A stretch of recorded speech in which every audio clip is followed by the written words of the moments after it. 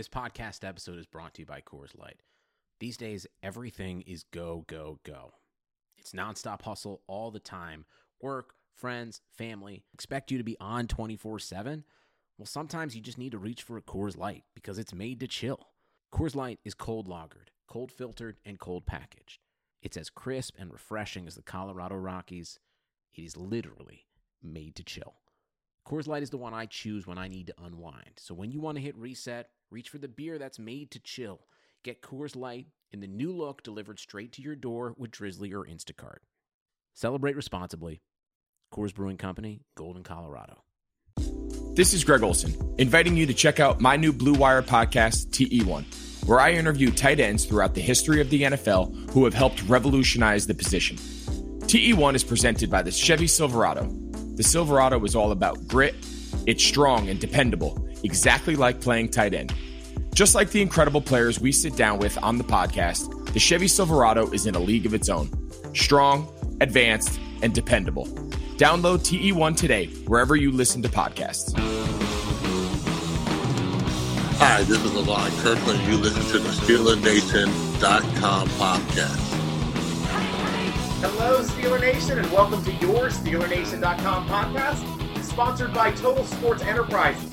I'm your host, G. Stryker, and with me is the man who bastes his briskets with copious amounts of craft beer and love, Hunter. Guys, we're on Wednesday. I know usually we do our podcasts on Tuesday. Total Sports Enterprises has their signed Juju Smith-Schuster jersey giveaway today. So jump over on Total Sports Enterprises at their Twitter. That's at Total Sports ENT. Make sure you retweet the jersey signing for Juju Smith-Schuster. And if you're also following our podcast at _SN podcast, you get a free bonus entry. That's 2 chances to win this awesome Juju Smith-Schuster signed Collar Rush jersey. And also we've got they're selling signed Heath Miller jerseys for $109 on their website as well. And that's their website is at www.tseshop.com. So have some fun with that. And thank you very much to Total Sports Enterprises for yet again providing another signed jersey to Steeler Nation. That's awesome. And I hear the signed Heath Miller jersey actually has a little little button you push that just says Heath whenever you push it. So that's even another reason to get that. Who doesn't need a Heath Miller? Every Steelers fan, I feel like, should have a Heath Miller jersey in their collection. My wife already just shared with it on my Twitter yesterday saying, Christmas present, ? And because Heath is her all-time favorite player. She's nice. Jersey from years back, and so she's like, oh, maybe a new one. So I'll have to discuss that with her today. That's awesome. Actually, the only white Steelers jersey I have is a Heath Miller jersey. So he's got the white from their Super Bowl run, 2005 run. Cool. And well, how about this, Hunter? I mean, we got a forced bye this past week. Odd as hell. I know, but one thing is, hey, Steelers might end up getting another bye week at the end of the season. It sucks to do it at week 4. One other thing that I posted out early when this happened is I remember the last time we had a week 4 bye. I think it was in 2005, and we ended up playing 13 straight games and winning the Super Bowl. So could happen again. This is a good team. I think they're just as talented, if not slightly more talented, and we'll discuss that a little bit later on in the show since we don't have a lot of we don't have a game this past week to talk about, but we've got a lot of things to think about, of course, and moving up into the next week because we did our breakdown last week for the Tennessee Titans, but we didn't face them, so knocking down the Philadelphia Eagles, which we will do later in the show.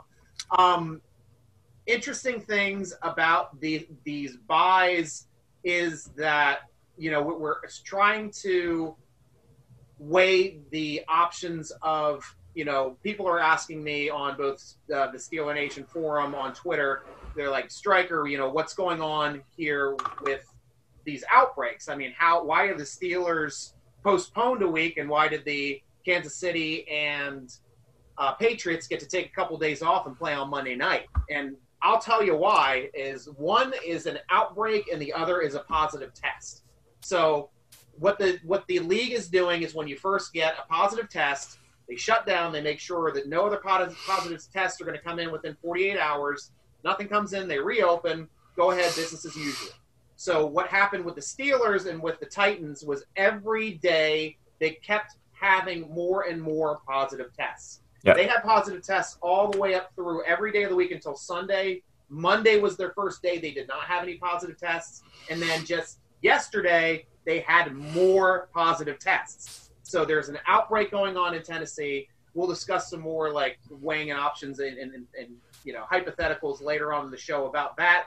But that is the reason why Tennessee game had to be completely postponed for a week. And then whereas there was only one positive on the Patriots being Cam Newton, a huge positive, and that cost them a win.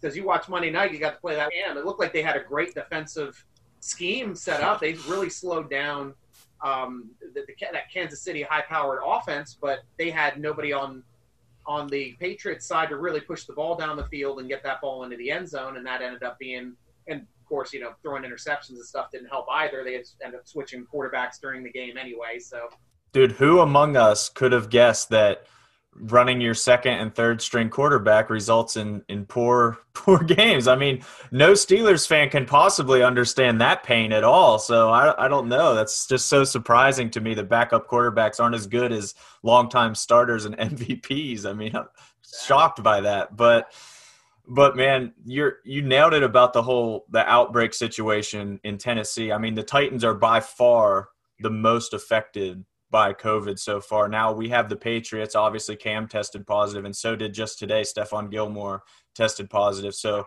the Patriots are on the brink of possibly having an outbreak in that locker room for that team too.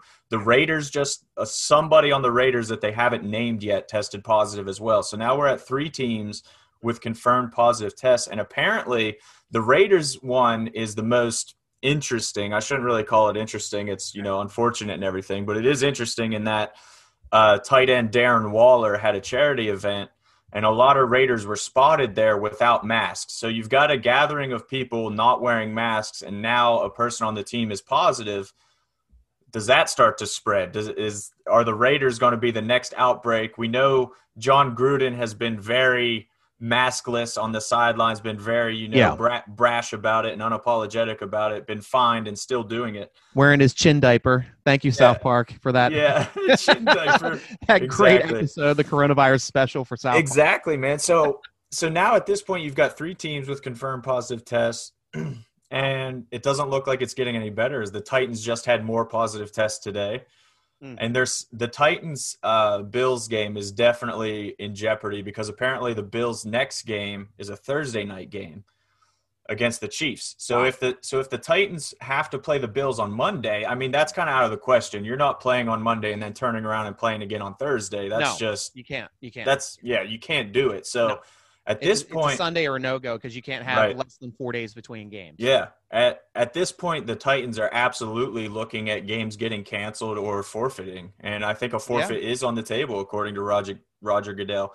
The bad thing is for Steelers fans, and I know I'm very on the fence about this because on one hand, I mean, even Ben Roethlisberger said today that they got the short end of the stick. That was his quote, short end of the stick, which is very true. They did. But at the same time, it was the NFL's first exposure to COVID affecting a game. They were still figuring out how they were going to handle it. The Titans didn't have an outbreak to the scale that they have now at the time. Mm-hmm. So both things are kind of true. Yes, the Steelers got the short end of the stick, but also, yes, postponing that game was the right call at the time because the way they shuffled the buys and squeezed the game in did make sense at the time.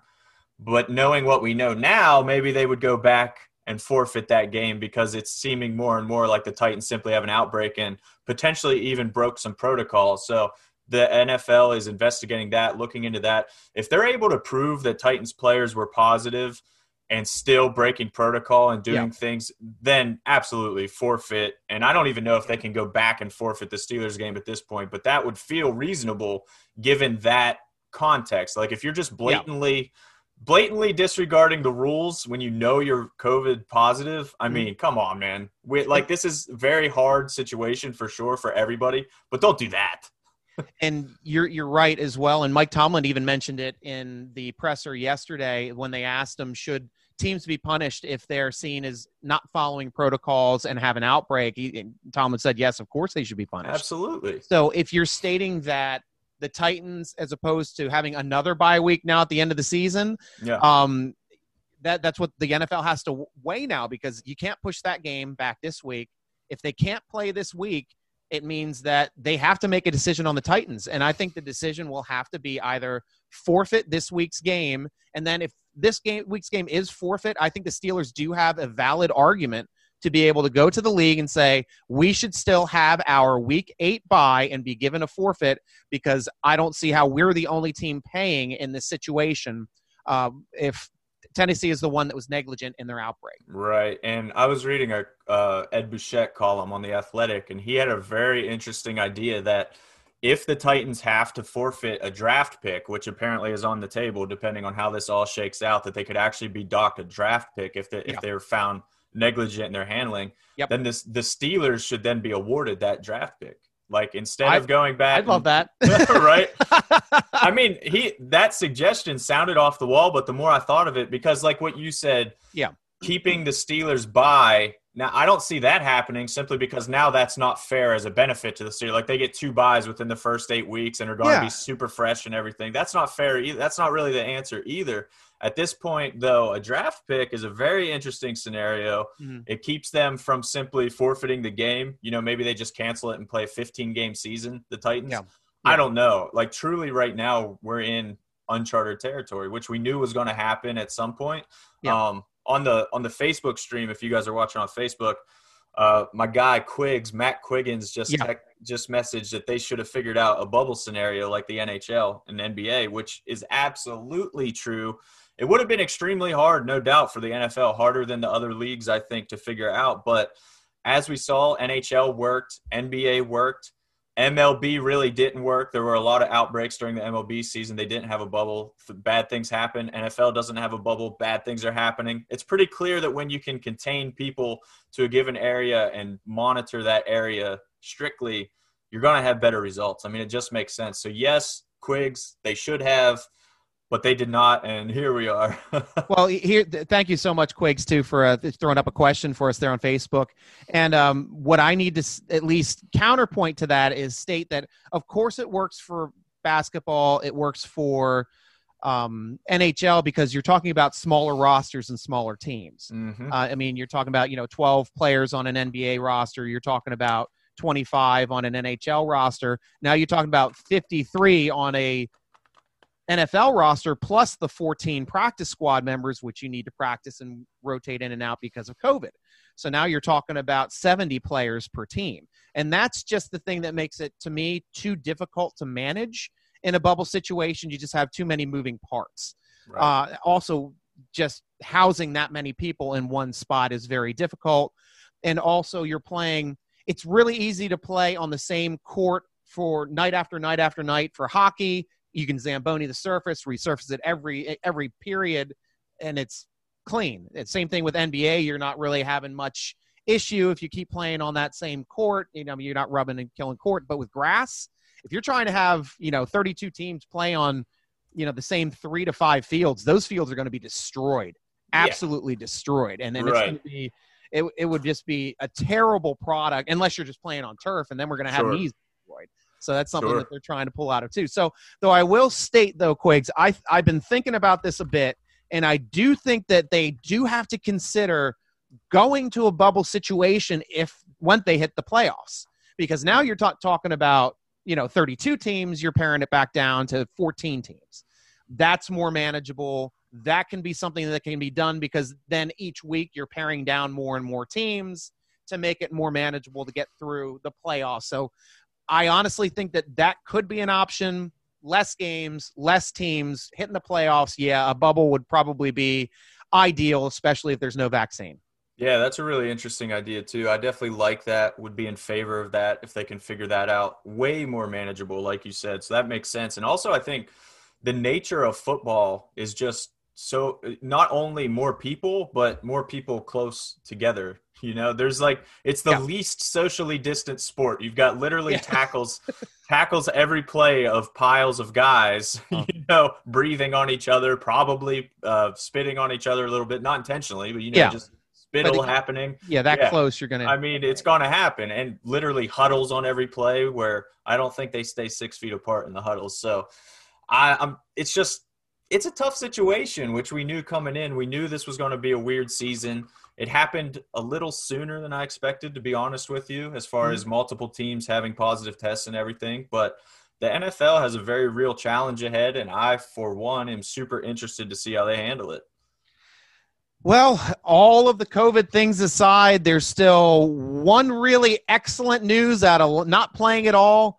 Last week, every single team in the AFC North won, but the Steelers are still in first place of the AFC North, and they will be playing the first place NFC East Eagles by winning their first game of the season. They are now in first place. So it's a battle of two first place teams coming up.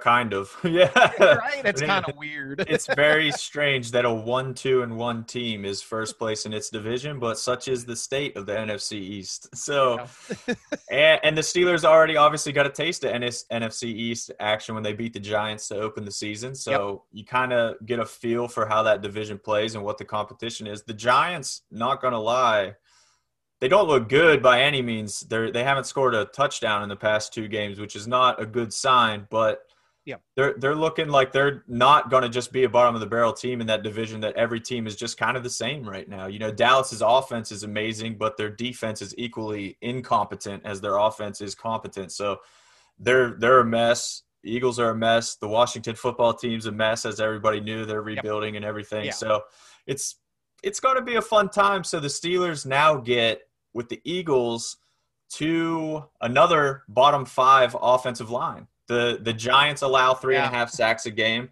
The Eagles allow 3.5 sacks a game. The Texans allow 4 sacks a game.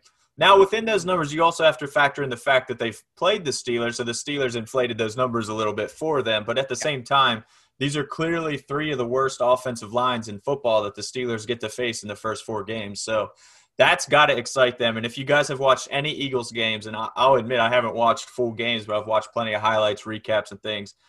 That offensive line is a problem. And Carson Wentz is going to have a bad time. Isn't that like every single player now on their starting offensive line is a different starter than when their season started?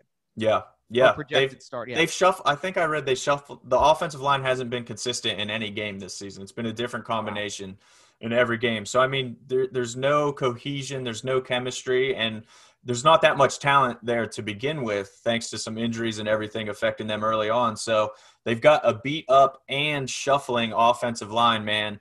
Carson Wentz has been bad this year, like 4 touchdowns, 7 interceptions, I think. Definitely more picks than touchdowns.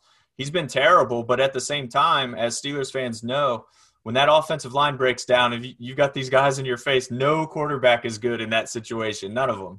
Tom Brady is terrible. Everybody knows you beat Tom Brady with a strong pass rush like the Giants have in the Super Bowl when they shut down that 18-0 team. That's how they got it done. Yep. No quarterback is good on his back, and that's where Carson Wentz has been way too much this year. So he now gets to face the Steelers, who have arguably the best pass rush in the NFL.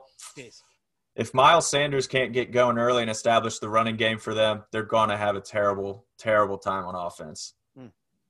And I know it's going to be tougher as well on defense, because Tomlin even mentioned in his press report, Zach Ertz, he's going to be a guy that they really have to keep an eye on. I know their wide receivers aren't as talented on the Philadelphia Eagles team, but it seems like their passing game starts and finishes through the middle seam with Zach Ertz, their possession receiver.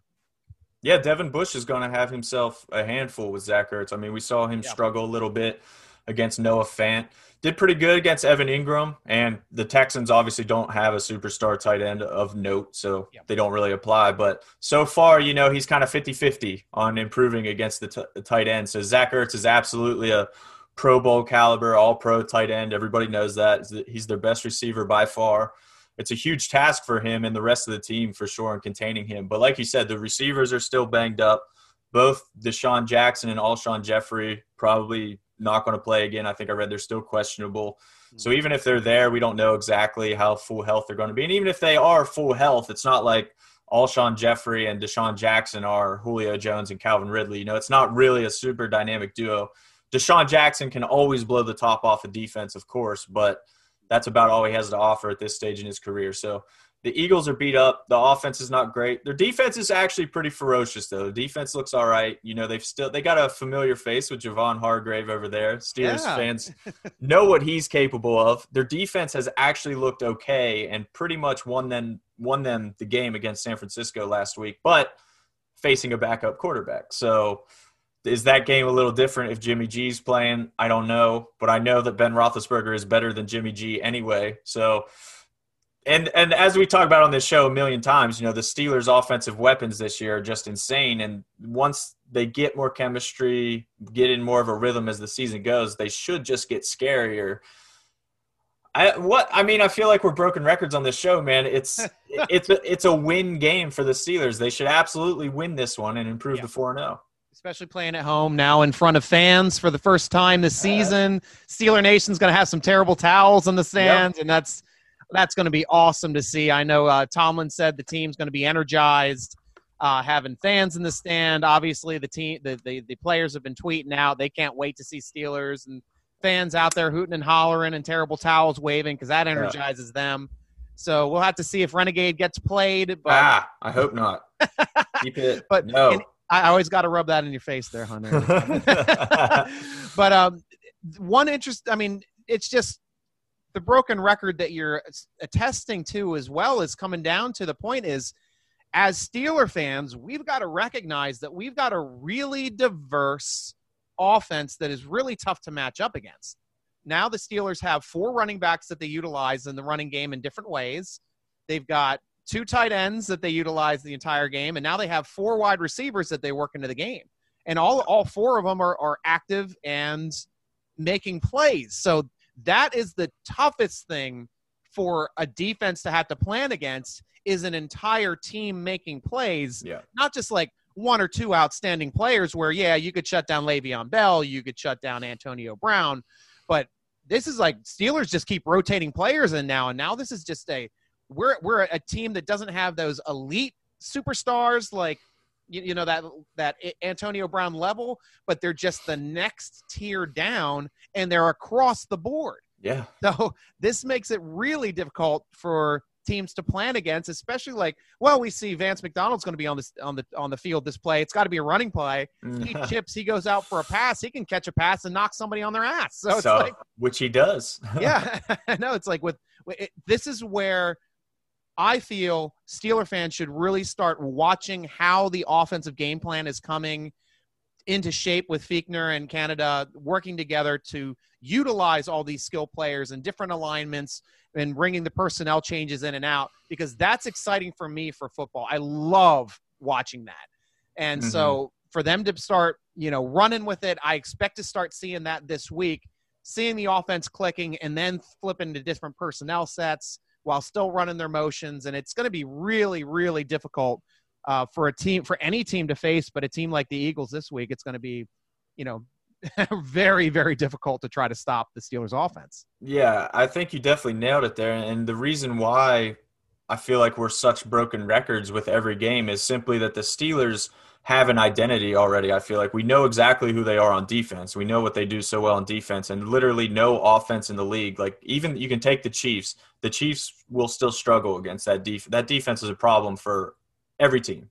Yeah. And on offense, they are exactly what you said, just a pick your poison kind of. They don't have – it's not just going to be James Conner. It's not just going to be Juju. Every game it could be a different superstar emerging. Deontay Johnson, I think we both think is probably the most talented receiver on the team, kind of more of the possession guy, will have the most receptions and everything game in, game out. Mm-hmm. But then you have a guy like Claypool who just blow the top off your defense, or a guy like Juju who's a huge red zone threat, yards after catch, just tough guy, does everything. Yeah. Ebron, red zone threat. We finally saw him in the red zone last game against the Texans and saw what he can do there. it's such a pick your poison. And then on third down, you got James Washington coming out of nowhere, making tough catches, yards after the catch. I mean, you can't dial in on one guy on that offense because they'll gladly pick you apart with the other guy. And I can't remember if it was Tomlin or who said it, but he even admitted that Ebron to this point has kind of been a decoy to open up Juju and Deontay more, which is obviously not what they signed him to do, just to be a decoy. They'd probably like to get him the ball a little more. But at the same time, that speaks to exactly what we're saying with the offensive identity. Ben's not going to just force it to Ebron because he feels like Ebron needs to get catches. If Ebron opens up Juju, then of course they're going to just throw it to Juju. Like, they're just taking what defenses give them at this point and making the reads on the fly. So it's been fun, and they're really only going to get better. Like, literally what we've seen from their offense at this point feels like the floor to me. I don't know if you agree, but I feel like they're really not going to get worse and have limitless potential to get better. Yes. Yeah, that's perfectly said. I agree 100%. And that extra X factor to creating the floor versus expanding it is Ben Roethlisberger, the only guy we haven't mentioned on the offense, which is the Hall of Famer, obviously, that's in there to make everything run. And though he is the hardest person on himself, he's still statistically having a very good year. 7 touchdowns, no interceptions in 3 games. I mean, I don't think he's ever started a September in 3 games with 7 touchdowns, no interceptions. That's usually the other way around. He's slow out of the box. Man, he's definitely okay at football. It's nice to have him back. It's crazy how much a single player can dictate things. You know, whenever the Bengals selected Joe Burrow over Chase Young, you know, I kind of thought they should have I thought Chase Young was the best player in the draft, and I thought they kind of overthought that. I thought they could keep Andy Dalton around and be okay, you know. Yeah. But then, like, Joe Burrow comes in, and you see how he plays, and you see the spark, and you see what he's provided that team, and he looks very, very good. He looks awesome. You know, Steelers fans probably don't want to hear that, but for a young rookie, especially in a shortened off season, shortened everything, Joe Burrow looks great. And then I think about what Ben Roethlisberger does for the Steelers, and I'm like, okay, like, it's not a quarterback obsession. It's just that's how much the quarterback will impact the game, obviously more than any other position on the field, and it truly is just worth it. So seeing Ben back and humming along has just completely revitalized the team. Obviously, they're undefeated, and I think they're going to stay undefeated after this week. And that's a crazy thing now. Looking at our division, it's the antithesis of the NFC East that we're playing this week. Like, everybody in the Steelers division, like, I was surprised to see, hey, Cleveland's 3-1. You know, and looking better every week, unfortunately enough. And their only loss being to Baltimore. Otherwise, they'd be 4-1, and Baltimore would be 2-2. But hey, 2 3-1 teams. There's 3 teams right now in our division with 3 wins. Even though we didn't play last week, we still are there. And Cincinnati picking up their first win too. They're starting to get some momentum on offense as well. So this is going to be a really tough division to have to run the gauntlet here coming through the next couple months. Yeah, I mean, Cincy tied Philly as well, so it's not like they lost every other game. You know, they even have a tie in there, so that was easily could have been a win for them. So the Steelers have Philly coming up. That's, you know, NFL math doesn't work. You can't say because Philly tied the Bengals, they're exactly as good as the Bengals. So whatever the Steelers do to Philly, that's what they'll do to the Bengals. Like, it doesn't work like that, but you can at least get a little barometer for what caliber, you know, the Bengals are going to bring to the table when they meet, because it is a totally new Bengals team. Like, the way Joe Burrow has kind of changed the face of things. We'll see. We're not far removed from the days where the Bengals were winning the division and constantly kind of the class there, or at least in the conversation, you know, making the playoffs regularly. So I don't know if those days are back upon us sooner than later, but you look at the AFC North, like you said, like, which team is the odd man out? Because right now the Browns look like a playoff team. Yeah. The Ravens are a playoff team. The Steelers are a playoff team. The Bengals are on the rise. Yeah. Something's got to give at some point. So that division is going to get super fun, man. I can't wait for some more AFC North battles. Yeah, the Bengals could definitely win that NFC East if they were in that division. Dude, that's a great way to put it. They should qualify. You know what? Just let them be honorary NFC East this season. Let them make it. Yeah, but at least it's a good thing that, you know, we're going to be playing all 4 NFC East teams. Should be at least 3 wins, hopefully 4 for the Steelers this season. So we'll have to see how they shake down if these teams don't start, you know, performing better, moving down the road. Taking back to the press conference, I at least want to touch base and let everybody know about the injury situations, what's going on. I know I touched base with the promo video yesterday, but in case you haven't heard, Deontay Johnson is the best news. He's cleared concussion protocol. He's a full go this week. I don't know if they're going to hold him out of practice today with his toe. They didn't say it was turf toe yet. I assume it's turf toe. But he was held out the previous 2 first days of practice because of that toe injury. So we'll see if he gets held out again. If not, if he's full bore, it's a really good sign to say that toe is even healed up. So as far as for anything for this past bye week, the biggest person that this thing helped out was Deontay Johnson, and he is the motor of that offense with all the targets, with 25 targets now in the season. And, Ben's looking his way every time. So he's going to be the chain mover and hopefully keep leading the league here and force missed tackles because he's a playmaker when he gets that ball in his hands. Yeah, man. I just selfishly want to see Deontay Johnson out there more. Like we've said, if you guys listen to the show week after week, he's one of my favorite guys to watch on the team in the NFL in general. He's absolutely electric with the ball in his hands, and he's just getting better. Like, we definitely have not seen his best, and that's why selfishly I just want to keep seeing him out there, keep seeing him develop because I'm intrigued by his ceiling, man. Like, the AB comparisons happen all the time, and it's ridiculous to say any receiver, and literally any receiver will be as good as AB. That's crazy to say. It is. But I see a lot of the traits, and, I see the path where he could at least sniff that level. Like, it's there for sure. So I want to see him keep playing and seeing what he can do, man. Yeah, and, me too. Yeah. Matt, we just got another comment on Facebook. Matt Langston says the Cats will fall. Burrow's good, but not Brown's good. Yeah, I mean, just to be clear, I was not suggesting that the Bengals are making the playoffs are going to be there yet, but no, it's like I think Matt even said, he'll get there. I do think he'll get there, and that's kind of the thing because Lamar Jackson's not going anywhere. Baker, say what you will about Baker, he has his moments. Like when he flashes his upside, it's there, and that Browns team is pretty dangerous. If Burrow gets there, then like I said, something's got to give, man. That all 4 teams can't just be 12-4. So one of them is going to have to establish itself as clearly among the best. And I think, at least this year, I think it'll be the Steelers, but that's where it goes. Yeah, and poor Steelers being the only team in the AFC North without a Heisman quarterback. I don't know how they'll survive, but they'll figure out a way. They'll find a guy. Yeah.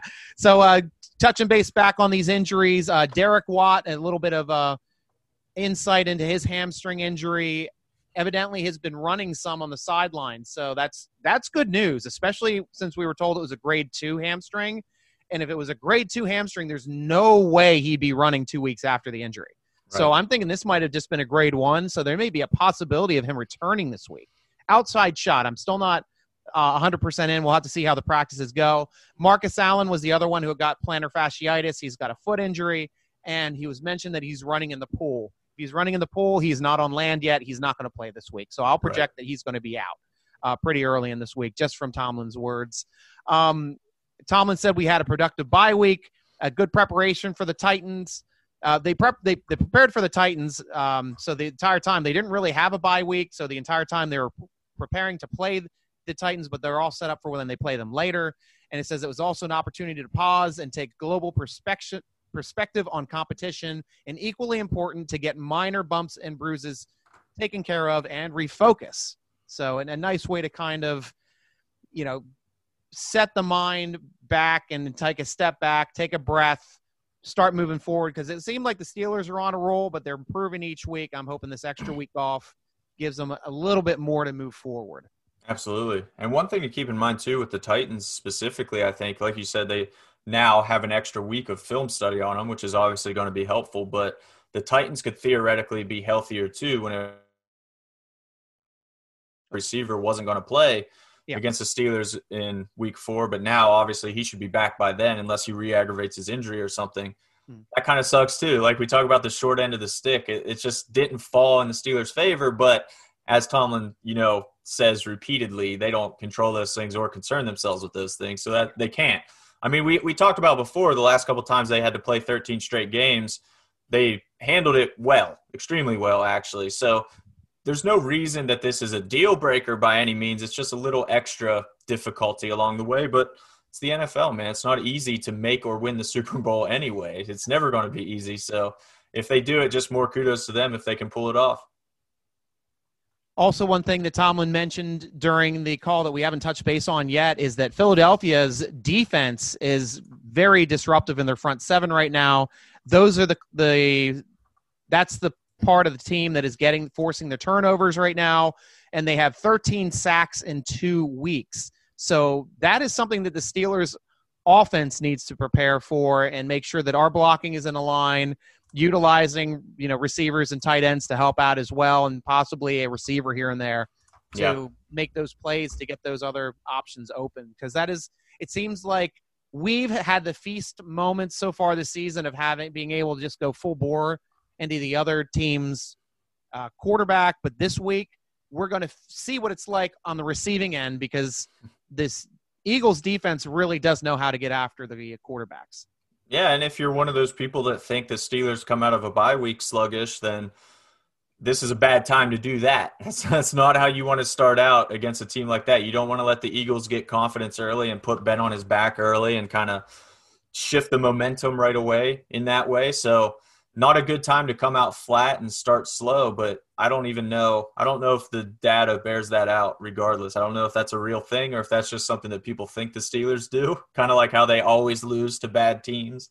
Well, you say that we might come out slow, but across Tomlin's career, he has a very good record after a bye week. Yeah. So it's not like we're getting, but we do seem sluggish after break. That's what I'm saying. It's like coming in after buys. So totally anecdotal. I think it's just Yinzer Steelers fans expecting them to be perfect 100% of the time, and then when they're not, it's like rabble bye week. Yeah.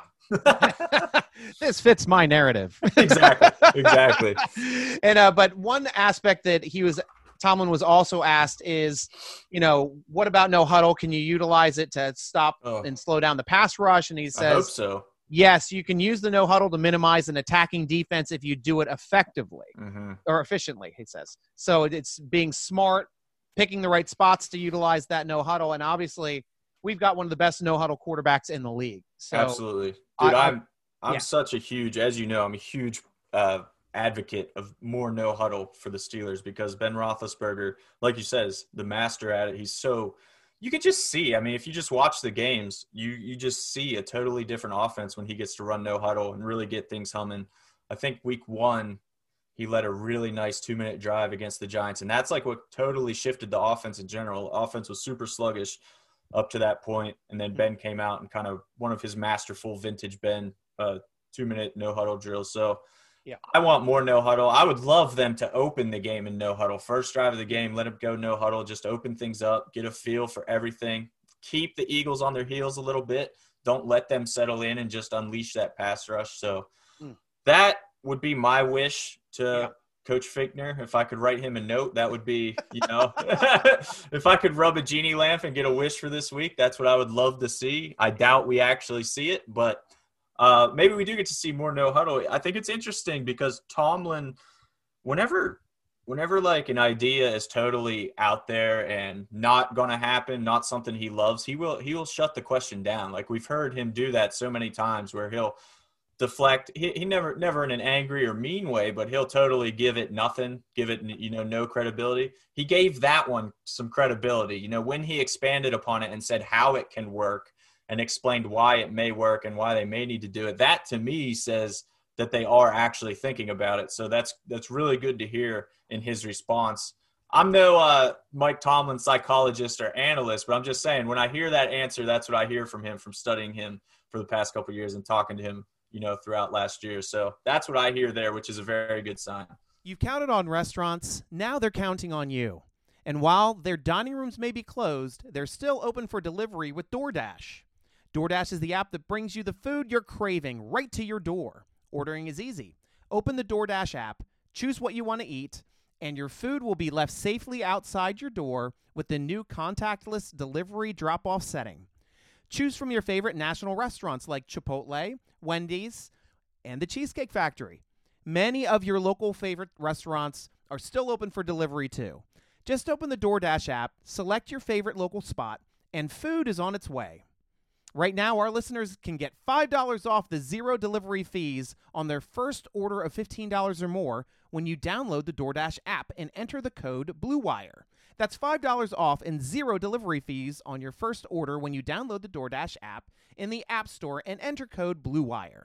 Don't forget, that's code BLUEWIRE for $5 off your first order with DoorDash. Great, and now it's time on the show for our favorite section, Questions from Steeler Nation. This is when we take your questions on SteelerNation.com from the football forum. Just hop on up, sign up for a free account, and you too can ask questions to us during these podcasts. Unfortunately, we got a lot of help this week because we didn't have another game to talk about. So coming from Hoot, he's one of our favorites, asking us a question. He says this draft class has a chance to be pretty darn solid. Claypool, McFarland, Dotson, and Highsmith have all come out and excelled in their limited roles with no OTAs, mini camps, or actual preseason. How do you see this class, and how are they unfolding? And then what is the next step for these young talents? I'll start off quickly here I'll take the offensive guys here. I know Claypool, he's kind of like been the high bar. I mean, this is what we expect to see out of the level from a first-round draft choice, and we got him in the second round. He was ready to play day one. The guy plays so much special teams that, we knew we drafted him for special teams. He plays essentially every coverage unit and some of the blocking units now. And now he's out there making plays on the first 5, I think, targets that he had. He caught all 5 balls in the first 2 games. And he's just making plays with limited times, and now they're just ramping that up. Same thing. McFarland finally got in for the first time last game, looking good. And then Dotson had a perfect game in the highest-rated guard, his only game that he's played. So crazy. That's big coming off of there. And what do you see as well, too, Hunter? Yeah, I mean, everything you see on offense, I see as well. I think all their ceilings are still way out in the distance, which is exciting for Steelers fans. Dotson is ready to play, man. He proved that, but he's just a victim of playing behind one of the best right guards in the NFL. Like, you're not just going to replace David DeCastro. You know, if the Steelers' right guard was Joe Schmo, then maybe they say, hey, you know what, Dotson actually earned that starting role. But you're not going to pass David DeCastro on the depth chart as a rookie. So through no fault of his own, he's being held back a little this year. And I'm definitely excited to see where he's going to go from here. He's going to be a piece, man. Like, I mean, we said it before the season started. He might be the best pick in that entire draft class, which we thought was still a strong draft class. So we love Dotson, obviously, on this show. I see great things for him. Claypool, McFarland, I feel exactly the way you feel about them. Crazy upside. Claypool was, kind of the Steelers' first-round pick. They didn't have a first-round pick. He's their first pick of the draft. And I think easily first-round talent. I mean, he's already flashed. What's crazy is that he's already flashed the upside, which Steelers rookie receivers do not have a strong track record. No, yeah, you're right. I mean, they can be productive, but they usually don't flash like that. So. Right. Like Juju and Deontay, honestly, maybe newer fans to the team don't see this trend as much because Juju and Deontay definitely broke the mold as far as how productive they were as rookies. That was super uncommon. Santonio Holmes, up to that point, had the best rookie season for a Steelers receiver, and it wasn't super noteworthy. It was like 600 yards-ish, just steady but not exceptional like Juju and Deontay, then flashed more. Yeah. Claypool is already showing, big flash, big play potential. So we'll see where he can go from here, man. It's super exciting on him. McFarland, I feel the same. You already saw his speed and shiftiness last week.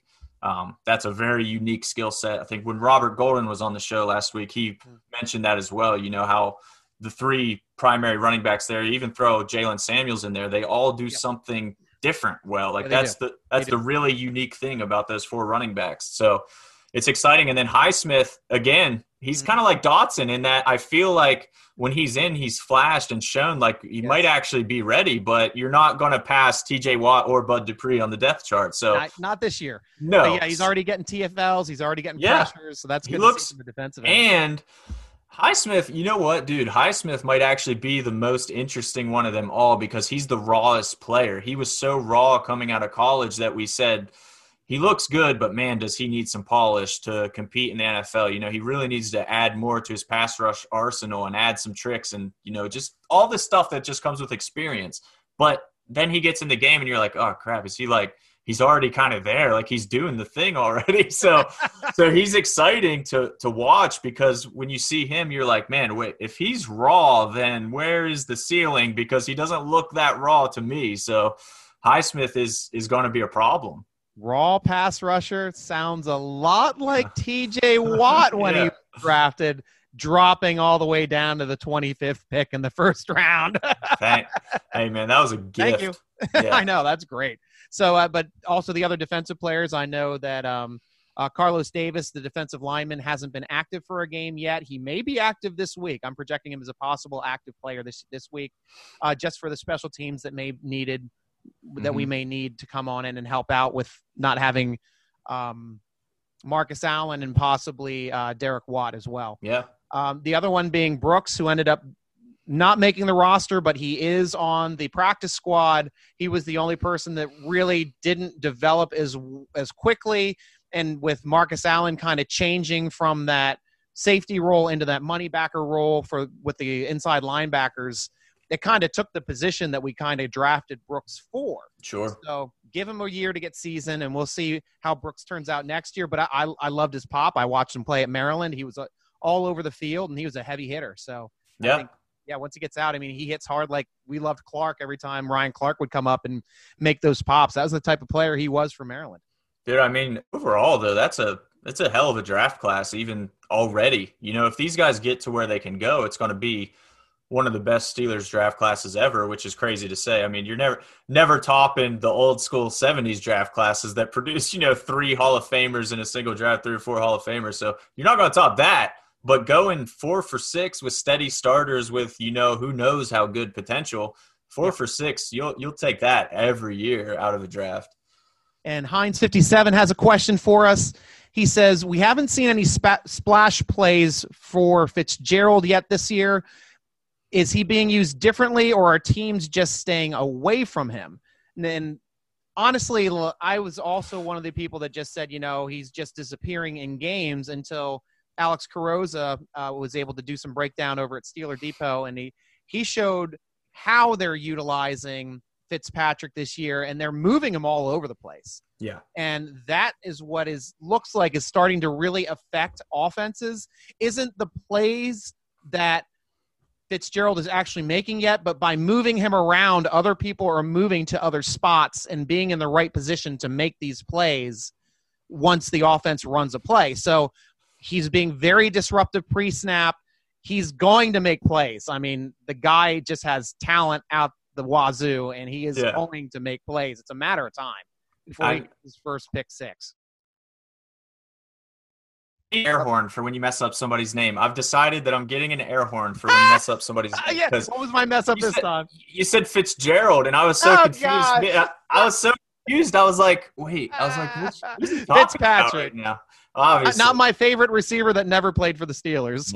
Yet. I still have faith. 1-year contract. End your season. Season back home, Larry. Come back home. I've been wishing for that for the past 3 years. I know. But now, Steelers really can't afford him now. So. Dude, I'll take him even when he's like 43. I'll take him. I don't care. Just bring Larry Fitzgerald home. But anyway, no. Minka for sure has not been targeted much at all. Maybe 4 times, I think I read. So it's hard to judge whenever somebody just isn't getting action. It's the same thing we saw towards the end of last season whenever everybody thought he was kind of falling off a cliff, when in reality he just simply didn't have the opportunity to make a play. So you can't fault a guy too much for that. But I will say, man, the one thing that concerns me with Minka a little bit is his tackling so far. He's missing more tackles than I've seen him miss in the past, and I'm not sure what that's about. But I would love for him to be a more sure tackler. But overall, teams aren't killing the Steelers with the deep ball by any means. It's not like he's not performing his duties as a free safety. So he's doing his job. He's showing up. He's just not the splashy Minka that Steelers fans were treated to last year. And that's, like you said, that's largely because teams are simply not allowing him to be. They're not giving him that chance. So in a way, that's still a win. I think of it a lot like Troy Polamalu, when a lot of times Troy wouldn't make the play, but if you can make the quarterback second guess himself or check out of a play or make the wrong read, that's still a win for you. Even though that doesn't show up on the stat sheet or people aren't going to notice it, guarantee you your teammates notice it and the opposing team notices it too. So if you can affect the game simply by being on the field, that's a huge win. Yeah. Heinz57 also asks, Juju had a pretty down year last year, likely injured all season with turf toe, but he has looked really solid to start the year. Contract extension to come? And question mark. Yeah, it's like, of course, I, as far as priority free agents for the Steelers go for next year, if you're looking at, the two that I think are the toughest to get rid of would be Connor and Juju, because they're both are Pittsburgh. They both embrace Pittsburgh. They're excellent people, both on and off the field. Juju is a bit more communal based with Pittsburgh, but I mean, I can't even really say that because Connor does all his work with the hospitals as well too. I mean, they just do different things, but the interesting aspect with Juju Smith-Schuster is him starting his clothing line and tying it to the city of Pittsburgh, and also getting Litzberg trademarked. So with his lit and everything lit, and then everything lit. So Litzberg is now trademark. I mean, he's got a brand in Pittsburgh. So this is something you have to consider during negotiations. Is he willing to take a little bit less money because he knows that brand, being a Pittsburgh brand, is just going to sell and make that extra money back for him in spades? Dude, so, Tom Brady did that up there in New England, taking much less, but he making all of his endorsement money, or making all that money off of endorsements. Plus his wife makes a pretty good amount of money too. It's crazy, man. And that's a situation where, like, if you can get Juju Smith-Schuster signed anywhere between 8 and 12 million, like, you find a way to do it. Like, if he's not making 15, 16 million, because that's honestly, I can see him being a 15, 16 million dollar sign. But the other issue, and then the thing, which is purely a strategic thing, but it probably would be not the right thing to do to a player like Juju, is he probably has the most value on the roster to do a franchise tag and trade. And he's the only person, I think, on our roster that we'd be able to get a first-round draft pick for.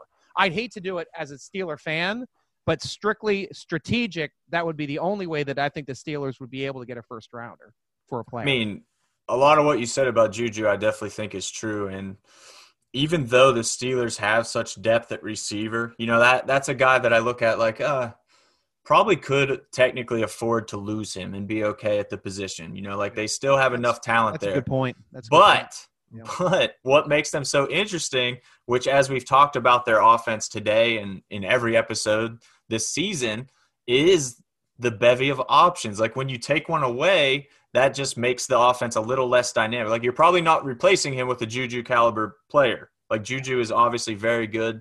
Last year was not good, but who was with Mason Rudolph and Duck Hodges throwing him the ball? It was a rough year for every receiver on that team, the offense in general. So, plus he was injured, which nobody likes injury excuses, but they're 100%. Deontay Johnson was injured as well, playing with a bad groin all season. Yeah. It's insane, like how productive they still were to have any production with those injuries. Yeah, to do anything at all. But, I mean, we've already seen Juju this year matching his touchdown total from all of last season through 3 games. So he's averaging a touchdown a game and proving that his rookie season, obviously very good, but his second season was his real breakout Pro Bowl season where he was just unreal, proving to me at least that wasn't a fluke. He's already shown me enough this year to know that, okay, when he's with a legit quarterback on a legit offense, he is exactly who we thought he was. Dennis Green, go full Dennis Green on you. But he is, like, he looks like the Juju that you expect, the Pro Bowl level receiver. He's not putting up eye-popping numbers, but it's because the ball is getting spread around so much and there are so many options to feed. Like we said, they're taking smart plays, playing it safe for the most part. So Juju isn't getting the volume that he saw in the past, but when he gets it, he's shown me everything I need to know. Like, every Steelers fan should definitely want Juju to stay in Pittsburgh. He makes them a better team, a better offense. I personally think he's very fun, engaging. I love his brand and everything he does. I was just in Giant Eagle Market District in Robinson yesterday, and they have a huge display of his Jumpin' Juju cereal. I was like, this is great. Like, he's just fun. Like, when you can get a breakfast cereal with a Steeler on it, I'm all in. So I love everything he brings, man. And if you can get him on the cheap, if he takes a pay cut, how good would it be? I love that you said that. Yeah. If Juju takes a pay cut to stay in Pittsburgh, he will shut up every critic he ever got. How can you criticize a guy and call him, a diva, and he's only in it for his money? He cares more about his brand than the team. Like, these are what people say about Juju. Juju haters say. if he would take a pay cut and stay in Pittsburgh, they got no more ammo. You're done. You can't trash on Juju anymore. Oh. And we have another question here from San Diego Steeler. He's pissed that we had no game this week as things are starting to roll. I'm concerned what a week off will do. How about you? Maybe if we were facing the Ravens or something this week or a tougher team, I'd have more concerns. But being at home, playing against the Eagles, I'm not as concerned this week. I think the Steelers are already building. I think they're still going to improve. And I think it's going to be a test more, I think, on their offensive line defending their pass rushers than them being able to perform and win a game. Sure. I mean, I just echo what you think there. But one interesting component of this, I think, is we've mentioned it a few times as far as with the no preseason and shortened training camps that teams really didn't quite have the chemistry all together yet. They didn't have the time to get the reps in that they needed, and early on was kind of a feeling out process, so to speak. I'm interested to see if after the bye, the chemistry is a little better. Like if that extra week did help, or would having a game last week have helped the chemistry more? Like is it better in a practice setting or in an actual game setting to develop that chemistry and kind of kick the rust off? So I'm interested to see what kind of strides they do or don't take coming out of this bye week, which sucks to even call it a bye week because it shouldn't have counted, but here we are. Yeah. Well, who knows? We might get a forfeit for it. We'll see. Or a draft pick. Yeah, either way. I'm fine either way. Kelly, I know you asked a question here about the positive reports and the coronavirus. We tackled that at the top of the show. So we already took your question, but Ike, thank you very much for Ike. Throwing us a question. We love answering your questions anyway. Drink Iron City's back again. Hey! He's got a couple questions for us. First one was, is there any lingering effects in team operations, player actions, coaching from the Antonio and Le'Veon debacle? And is the clean slate as far as special treatment for certain – is there a clean slate as far as for special treatment for certain players? And I think that's a good point that Drink Iron City made right there in the last sentence that I really didn't think about is, Tomlin does treat some players differently. Antonio Brown did have some benefit of the doubt, did have some more slack until, when he finally got around to benching him, and then that was it for Brown because he wouldn't step on the field with the Steeler jersey and left mid-game. That was the last time we ever saw that. Ben, I think, probably gets a little bit more treatment, but, I'm not as harsh on Ben because Ben is essentially, the mouthpiece of the organization and parrots everything that Tomlin says anyway. I mean, he's towing the company line. It's not like he's a loose cannon anymore since, for the past 10 years, he's been a company guy. Yeah. So, it was a tough situation with that whole Antonio Brown and Le'Veon Bell thing. And obviously Tomlin was a younger coach. And I think we kind of learned from those aspects. But moving forward, I don't see any lingering effects this year for this team. I mean, this is a completely different team. Yeah. They're not even thinking about Bell or Brown. Hell, Brown isn't even texting Juju anymore, throwing shade at him for better, where are your stats? And it's like, well, you have 0 stats this season. So there you go. It's insane. It's insane that neither guy is relevant in the NFL anymore already. Right. It's insane. Crazy? Yeah. And we were going to tie them up. We offered big money to Bell, $30 million to Bell, and he took more than that. 30. Yeah. I know he took slightly less to go to the Jets, and then that was it. He hasn't had a productive season yet. No, he flat out hasn't been himself. Like I don't know. It makes you wonder about the system and offensive line and everything else that goes into making a running back because he just hasn't been Le'Veon Bell by any means. Or did he simply just stop caring as much as he cared in Pittsburgh? I don't know, but to answer the question, I think it's really interesting because to answer the first part, no, there's no lingering effects. Like you said, it's a totally different team now. It's not that AB and Bell are genuinely a distant memory. And I think they were a distant memory last year because players were still getting asked about them last year as well. And I remember every time they would be asked, they would just dismiss it hard, like almost be offended that you would ask the question that they've moved on. So even last year, I don't think that was a problem at all. But the special treatment aspect of the question is where I think things are very interesting because I think I tweeted this the other day, but somebody posted that picture of Bill Belichick at his presser with the cut off sleeves, looking like an absolute like homeless guy. You know, he was in his press conference just looking straight up homeless. And I tweeted and I said, obviously it's hilarious. Like I love that. Steelers Nation can roast me for this. I love Bill Belichick's whole homeless, I don't give a crap attitude to the way he dresses and everything. I think it's amazing. But I think any exceptional human being in any job field gets exceptions. Like you make exceptions for people when they perform above and beyond, and that's totally fine. You know this. Anybody who works in literally any field knows this. Like special people get special treatment. I mean, that's just how it works because some cases they flat out earn it. B, sometimes you have to understand their personality enough to know that they perform better that way. So, for instance, last year, I'll use last year because reporters were actually allowed in the locker room and things. Juju, so most players, just to kind of break it down, after practices, media could go into the locker room and just kind of interview whoever you want. Like if they're at their locker sitting down, the players understand, it's time to talk to the media. So you could just go up like, hey, Steven Nelson, can I have a minute of your time? Like talk, whatever. Juju was never available like that. He had a specific day and time that you had to talk to him. So when it was Juju's time to talk, everybody would gather around Juju at once and it would be like a scrum because you knew that was your chance to talk to Juju.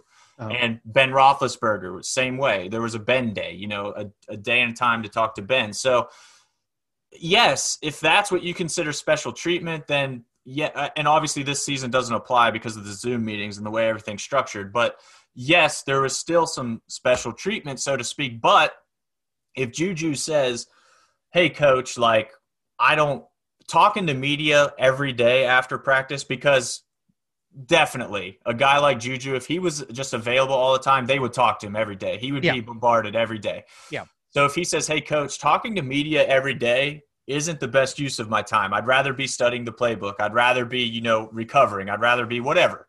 Yeah. Then is special treatment bad? In that case, I think it's better. If a player comes up and says, it helps me focus if I don't have to do this every day, then by all means, you've earned that special treatment. It's actually a benefit. So special treatment in general is it's an interesting concept to me for the reasons I said. Like, I think some people have flat out earned it and it's better for some people. So it's so easy to just pin it as something negative, like, oh, you're being a diva, being AB again. But I don't think that's the case, genuinely. I think that is probably as complete as you could put a thought down. Nice explanation there, Hunter. Thank you for taking Steeler Nation on that ride with you.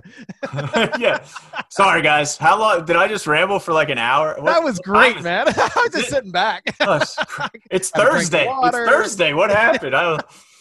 And I just have to make one point for our people watching. This is the only time you will ever see me with the enemy and the team's helmets back to back, like I'm in an actual studio here. Like we have all 32 helmets. We don't. I'm just a Pennsylvania boy. I have an Eagles helmet. I do like them. They're my favorite NFC team, but not liking them this week against the Steelers. What good Pennsylvania boy doesn't have an Eagles helmet stashed away in the closet?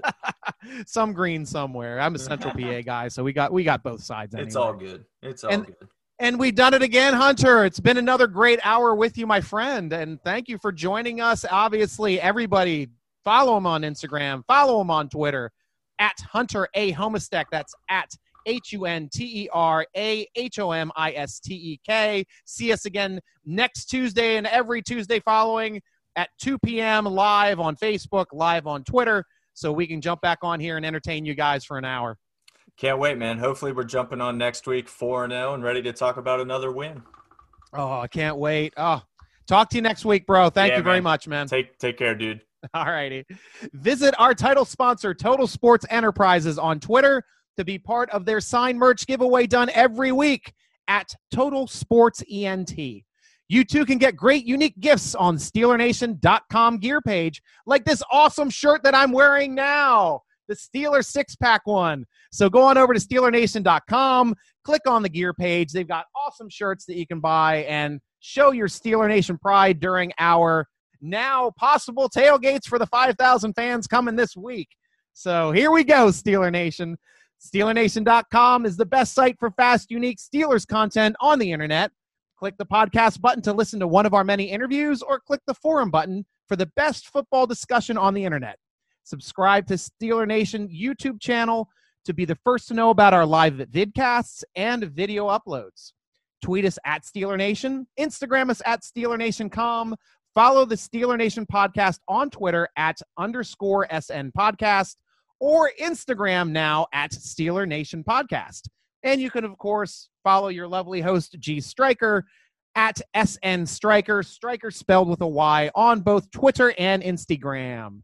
Thank you for joining us again for your SteelerNation.com podcast, sponsored by Total Sports Enterprises. I'm your host, G Striker, with Hunter Homestek, rooting along with you as always. Go Steelers! The wait is finally over. Football is back. And you might not be at a game this year, but you can still be in the action at BetOnline. BetOnline is going the extra mile to make sure you can get in every possible chance to win this season. From game spreads and totals to team, player, and coaching props, BetOnline gives you more options to wager than anywhere else. You can get in on their season opening bonuses today and start off wagering on wins, division, and championship futures all day, every day. Head to BetOnline today and take advantage of all the great sign-up bonuses. Don't forget to use promo code BlueWire at betonline.ag. That's BlueWire, all one word, BetOnline. BetOnline, your online sportsbook experts.